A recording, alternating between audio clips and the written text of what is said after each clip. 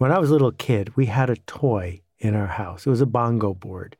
It consisted of a long board and a cylinder, and the board rolled back and forth on the cylinder. My sister was 2 years younger than me. I was standing on one end of the board. She ran across the room, jumped on the other end. I flew through the air and broke my wrist. Hey, it's Seth, and this is Akimbo.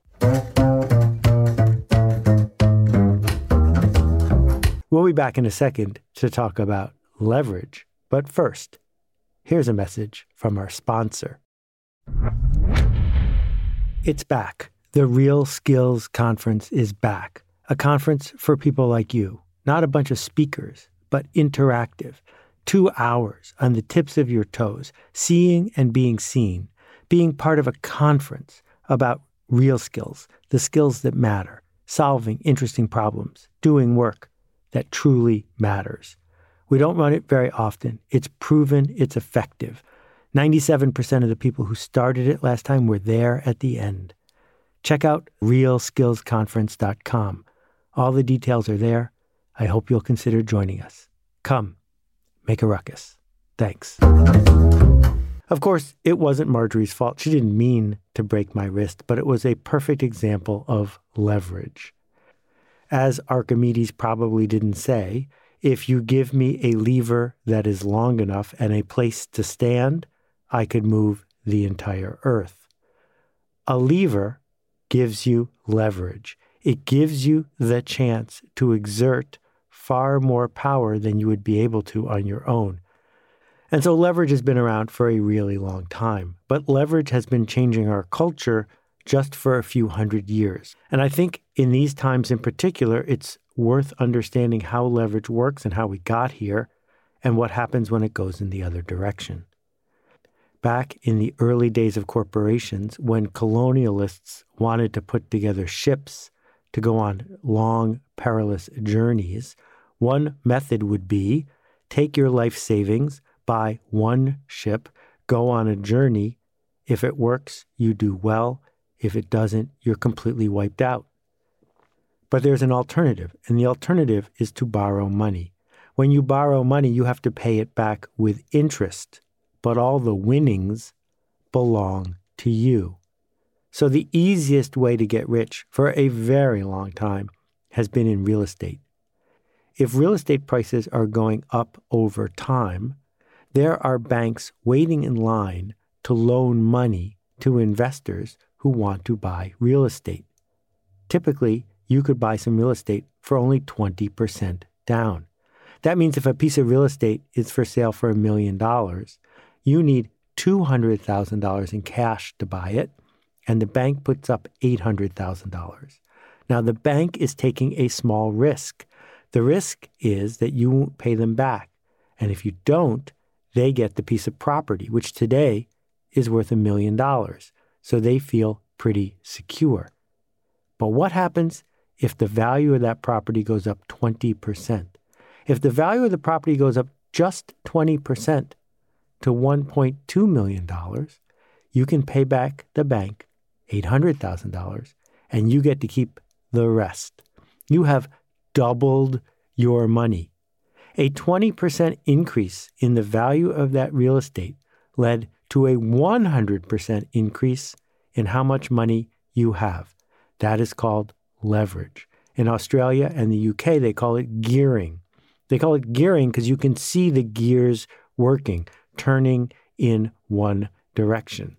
And so anytime we have a chance to buy assets that are known to be of value, that we think are going to go up in value, leverage, gearing, gives us the chance to multiply that.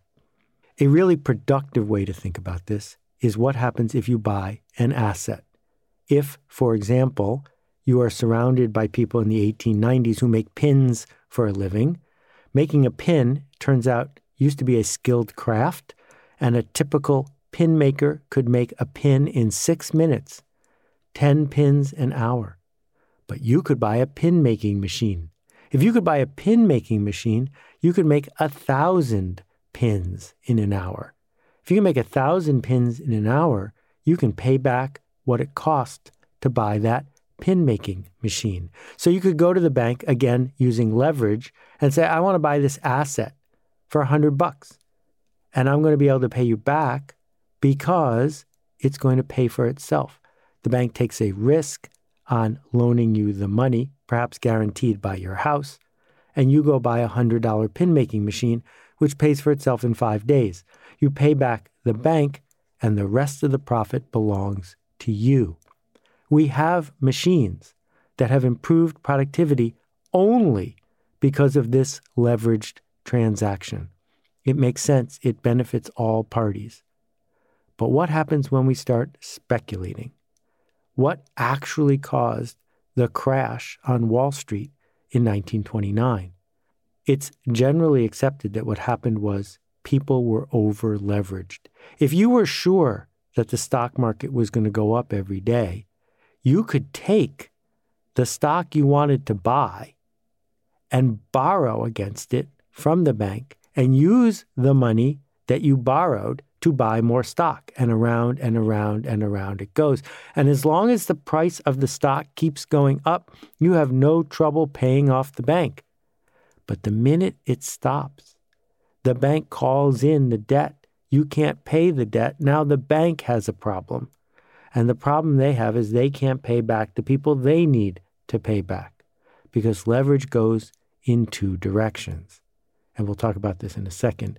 But first, we need to talk about how this has affected all of our culture. Because when competitors start getting leveraged, the ones who don't feel pressure to do so. And so it spread to the media. So it spread to every chain you've ever done business with, to every industry that we're aware of, that getting leveraged became not just a way for a solo, greedy entrepreneur to make extra money. It became a cost of doing business. Imagine a community where there are two businesses.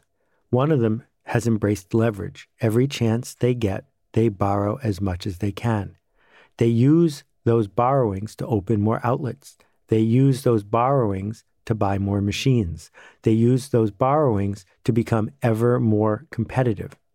Their competitor, the one who is going slow, step by step, and has no debt, discovers that they are losing market share because their well-financed, highly leveraged competitor has become a growth machine. They have no choice but to grow because they have to pay off the people they borrowed the money from. And so the less leveraged competitor faces a choice: get smaller and become more resilient, or follow the lead of their competitor and borrow more. And so what we end up with are companies that don't have 6 months worth of cash in the bank. They have 6 weeks or 6 days. What we end up with are institutions that are betting that tomorrow is going to be just like today, but more profitable, and don't have the resilience to weather an interruption. And then it hits the media companies. The media companies, the ones that might be willing to say, you know what, we've published this magazine for 30 years and we're going to publish it for 50 more. We don't have to worry about clickbait. We don't have to worry about maximizing today's profit because we don't have to pay off an investor, or we don't have to please the stock market. We are running something that we are proud of, not running a machine that has to maximize return every day. Well, if that media company has a competitor, and that competitor has borrowed money with leverage to grow and needs to grow in order to pay off the money that they have borrowed, they will do a different sort of media, a media that maximizes attention or panic, a media company that is focused on how much money did we make today? What shortcuts can we take in the way we treat our people? Because next year doesn't matter if we can't make this week work out. And so what happens is this. Number one, leverage spreads.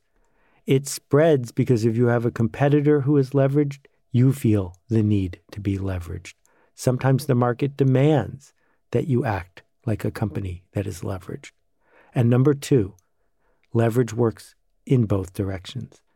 Positively, The gearing works beautifully when things are going up because more leverage makes things go up just a little bit faster. And because debt doesn't share in the winnings, the person who collects, it's the entrepreneur, the capitalist, the person in the center who gets to keep all the prizes until it goes in the other direction.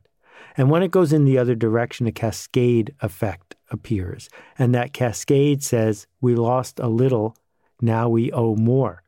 And then the bank or the person who gave you the debt says, wait a minute, this is going in the wrong direction. I am withdrawing this debt. And then it's harder to get new debt. And then it starts going the wrong direction. And if you've ever seen a machine where the gears start going the wrong direction, the thing to worry about is sometimes the teeth fall off. Sometimes things don't go as elegantly backwards as they go forwards. So what to do about all of this? Well, the first thing is to see it, to see the leverage. The second thing is for the powers that be, and for us, the voices that influence the powers that be, to speak up and to slow things down. Because if we can slow down the reverse turn of the gears, it is possible for the wind to come back into our sails, to mix two metaphors there, and then maybe, just maybe, we can make the gears go forward again. But going forward as individuals who have the chance to load up on credit card debt, as individuals who have the chance to borrow to buy a new car or to borrow to buy something else that goes down in value, we need to think hard about whether we as humans want to be leveraged. And as people who engage with the culture and engage with corporations, we need to think about the fact that it is our choice to do business with someone who is leveraged or not. And that part of what it means to buy local, part of what it means to engage with people we can look in the eye, that we are making a choice to head toward a culture and an economy that is looking farther down the road than the next week or the next quarter. That part of the mania and stupidity of Wall Street is that Wall Street often believes that the purpose of culture is to enable capitalism when the opposite is true. And that Wall Street too often embraces a cycle of destruction because that is where the leverage pays off. Turn the gears in one direction and then switch to the next project. But we are not projects, we're people, and this is our culture. And what it is possible to do is build for resilience instead. I hope that resonates. Thank you for listening. Here's to health and peace of mind for everybody. We'll see you next time.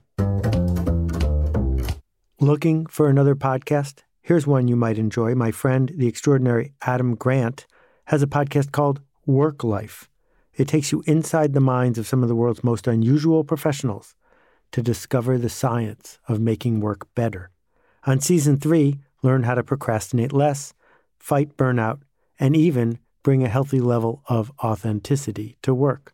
You can find Work Life with Adam Grant wherever you listen to podcasts. We'll be back in a second with some questions from you from last time. But first, here's a message from our sponsor.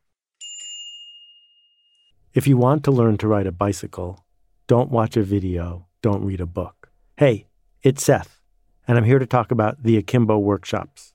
These are interactive, real-time, online workshops that work. And we're devoting 2020 to finding one that matches where you need to go. If you're ready to level up, I hope you'll check out akimbo.com to find out about our proven, effective workshops. Hey, Seth, it's Maria. Hey, Seth, my name's Kyle. Greetings, Seth. This is Steven out in Madison, Wisconsin. Hi, Seth. Alicia from Charleston here. Hi, Seth. This is Anupam. Hi, this is Caitlin. Hi, Seth.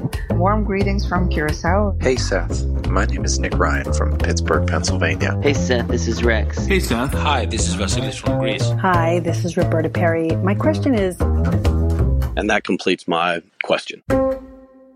I really love to hear from you. If you've got a question about this episode or anything else, please visit akimbo.link, that's akimbo.link, and press the appropriate button. We got a couple of juicy questions. Here we go. Hi, Seth. This is Reed Christensen from Minneapolis, and I have a couple questions regarding creative destruction in a capitalist market. Should individuals and companies specifically market and position themselves to succeed when creative destruction occurs? Or would this emphasis on the inevitable simply leave them vulnerable to the current competition? And what barriers must be overcome for these new innovations that come out of creative destruction to actually succeed? Right. This ties in with the business model discussion we had just a little bit earlier.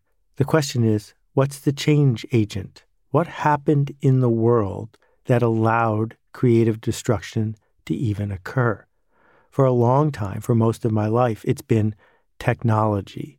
Someone comes up with a better way to solve a problem, and the new technology creates more productivity, creates a different interaction, creates a change in the marketplace. And so a business coming along that seeks to grow embraces technology to cause the destruction of the assets that allowed their competitors to win. But for the last 20 years, the biggest shift has been the network effect. The network effect is the reason that almost every single industry that we encounter is different now than it was 20 years ago. The network effect is simple. Something works better when more people are using it. That is not true for most things. A pedestrian plaza is not better when more people are using it. A forest is not better when more people are using it. But if Wikipedia only had one user, it wouldn't work very well. And so the network effect is adopted by people who are trying to make a change. It is the change agent of our time. And the network effect can, of course, have downsides, as we are seeing with a virus pandemic that is all around us. That's nothing but a network effect. But for the positive, what the network effect enables is the community to benefit from the community doing business in a new way. Hey, Seth, it's Alex from Bulgaria, and I've been listening Akimbo since day one, and I took it across countries and continents. Now I'm back home. Now, cut to the chase to the question. I want to ask a delicate one regarding friendship. I started this blog with my friends, and quite frankly, I've been pondering about, some people are really hesitant to start a business with friends, but other ones are very much into business and are really taking the opposite side. How can I do business with you if you're not my friend? So I was curious, what is your stand on this one? Thanks for this question and for the kind words. We've not talked about this on the podcast previously, but I will highlight two pieces of it. The first piece is this. It is very tempting when organizing a new project to decide to have a 50-50 split. Or if there are three of you, split it even, a third, a third, a third. This is essentially always wrong. Unless you are Lennon and McCartney, this is not a good way to establish how to split responsibility or income from a business. It pushes off a difficult conversation when the best time to have that conversation and the easiest is right now. And my suggestion is pretty simple. Instead of allocating the winnings at the beginning, allocate them as you go. Make a list of what needs to be done, what needs to be contributed, what responsibilities you would imagine people needing to take. And then, as wins come in, each partner gains more and more equity based on her contribution to what you are building. So, having the original idea, that's worth basically nothing. But going forward, who did what? How can you keep track? Because if you can agree on how to keep track, then each of you has responsibility, not just authority. And the second half of it, which is also important, every partnership is going to end sooner or later. It's going to end when one of you decides to walk away. It's going to end when you can't work together easily anymore. It's going to end when one of you gets hit by a meteor. The thing is, what will you do about the ending?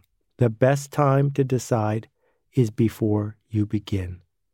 My favorite way to do it, super simple, is a shotgun clause. At any point, either party can offer to buy out the other one. And the second person has a choice: accept the buyout or match it and buy out the person who just made you the offer. It forces both parties to put a value on what's going on. Neither one of them has to labor under working with somebody who they can't work with anymore. It makes it much cleaner. Knowing that there's an exit forces both parties to behave in a much more mature way. So, yes, there are beautiful partnerships. The partnership I had in college with the amazing Steve Dennis is one of the best business relationships I had. It was easier for us because we both graduated and neither one of us owned the thing. But I also know it's fraught, and spending the time before you begin, during those happy, rosy days, to outline who's going to do what they're going to get when they do, and how to wrap it up when we're finished, it's worth it. It's worth the 2 hours. Because if you can't have that conversation now, you're certainly not going to be able to have it later. I hope that helps. Here's to health and peace of mind to everyone. We'll see you next time.